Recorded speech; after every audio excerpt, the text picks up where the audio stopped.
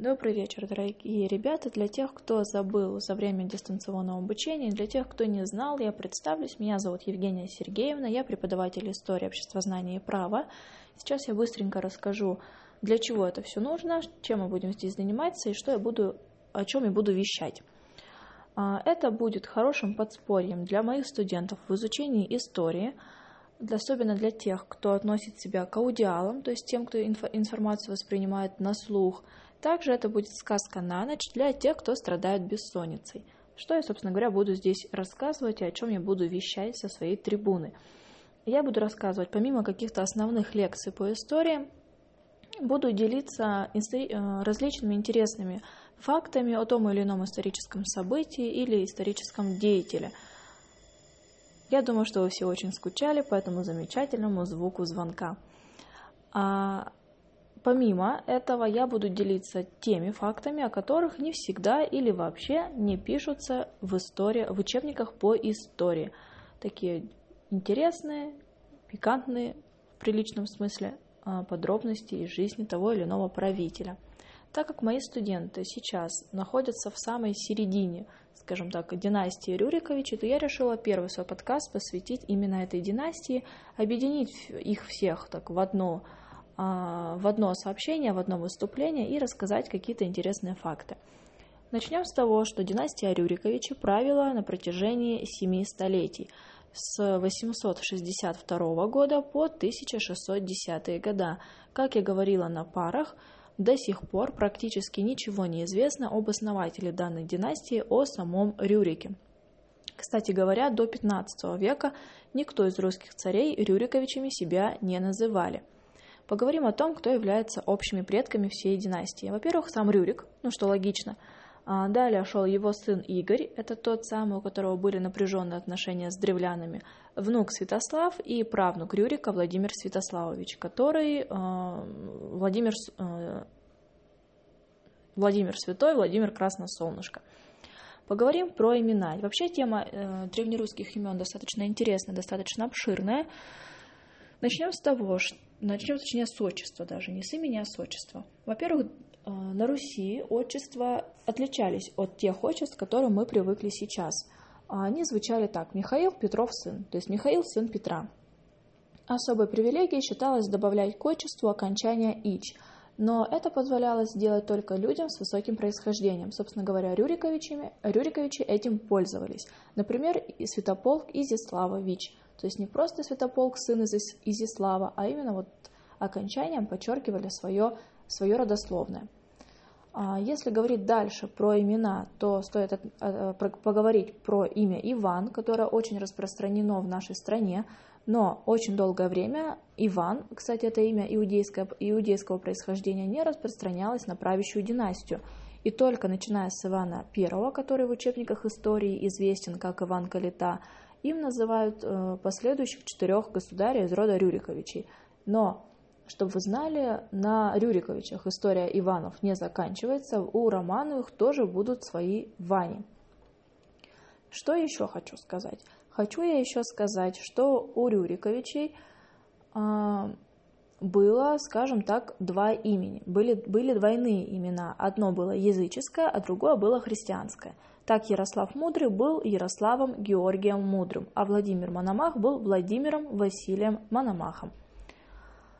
Что еще? Еще про имена. Это то, что у Рюриковичей было 2 категории имен. Первая – это славянские, такие как Ярополк, Святослав, Остромир, а также были скандинавские имена – Ольга, Глеб и Игорь. За каждым именем закреплялся свой высокий статус, и поэтому принадлежать такие имена могли только великокняжеским особам. И только в XIV веке данные имена входят в общее употребление и могли ими называться абсолютно все простые смертные. Такой интересный факт про Владимира Святого, про Владимира Крестителя. У него было от разных женщин порядком 23 детей, 10 сыновей и не менее 10 дочерей. Мужчина был достаточно плодовитым, скажем так. Что еще? Чтобы вы имели представление, чем занимались русские князья, Карамзин, это русский историк, посчитал, что с 1240 по 1462 год на Руси было примерно 200 войн и нашествий. Вот такой факт, чтобы вы примерно представляли характер наших предков. Что еще? А еще я хочу поговорить о потомках Рюриковичей, как далеко они зашли по миру. Они действительно разлились буквально по всему миру.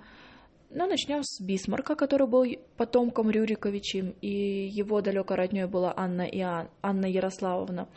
Если мы переместимся на другой континент, то первый американский президент Джордж Вашингтон также был Рюриковичем, и кроме Вашингтона еще 20 президентов США вели свой род именно от Рюрика, в том числе отец и сын Буши. Если мы вернемся обратно в Европу, а именно в Великобританию, то леди Диана была связана с Рюриком через киевскую княжню Добронегу, дочь Владимира Святого, которая вышла замуж за польского князя Казимира Восстановителя. А также, если мы говорим про Великобританию, то 24 премьер-министра Великобритании были Рюриковичами, в том числе Уинстон Черчилль. Если мы вернемся обратно в Россию, то Александр Пушкин был связан по генеалогическому древу с Рюриковичами по женской линии своей прабабушки. Так, кто еще у нас тут был из Рюриковичей? Из Рюриковичем в России был премьер-министр России с марта по июль 1917 года, а именно Григорий Львов. Кроме того, он был, в отличие от всех тех, кого я назвала ранее, связан с Рюриком через мужчину, а именно князя Льва Даниловича, которого прозвали Зубатым. Что касается Грозных, вообще в династии Рюриковичей Грозных было двое. Это всем известный Иван IV, Иван Васильевич Грозный, а также его дед Иван III. Но Иван III, кроме Грозного, имел также прозвище Правосуд и Великий. И в итоге в истории Иван III остался великим, а прозвище Грозный досталось его внуку, Ивану IV. Что касается двуглавого орла, и это будет последний на сегодня факт, Иван III принял двуглавого орла в качестве знака на герб своего государства. Это связано, по одной из версий, с влиянием его жены Софьи Палеолог, однако это не единственный вариант, почему именно этот герб, именно этот символ стал на нашем гербе. Возможно, был заимствован у Габсбургов, а возможно, был заимствован у золотоордынцев, которые использовали данный символ, то есть двуглавого орла, на своих монетах. Также, если мы вернемся уже в наши дни, то сегодня двуглавый орел есть на гербах 6 европейских государств. На сегодня, я думаю, вам будет достаточно. Это такой обширный поток информации о Рюриковичах династии. Это достаточно интересно. Правила она достаточно долго. В ней есть абсолютно разные события, как позитивные, так и негативные. Но об этом мы будем более подробно говорить либо на парах истории, либо в дальнейшем в наших подкастах. Я благодарна, что вы дослушали до конца, что вы вспомнили, что такое история, чем мы здесь занимаемся, и если кто забыл, вспомнил мой голос. Мне было приятно с вами в таком формате вести лекцию, такой монолог. Надеюсь, что информация будет вам полезной, интересной, и кто-то для себя что-то новое почерпнул или повторил уже старое. До новых встреч!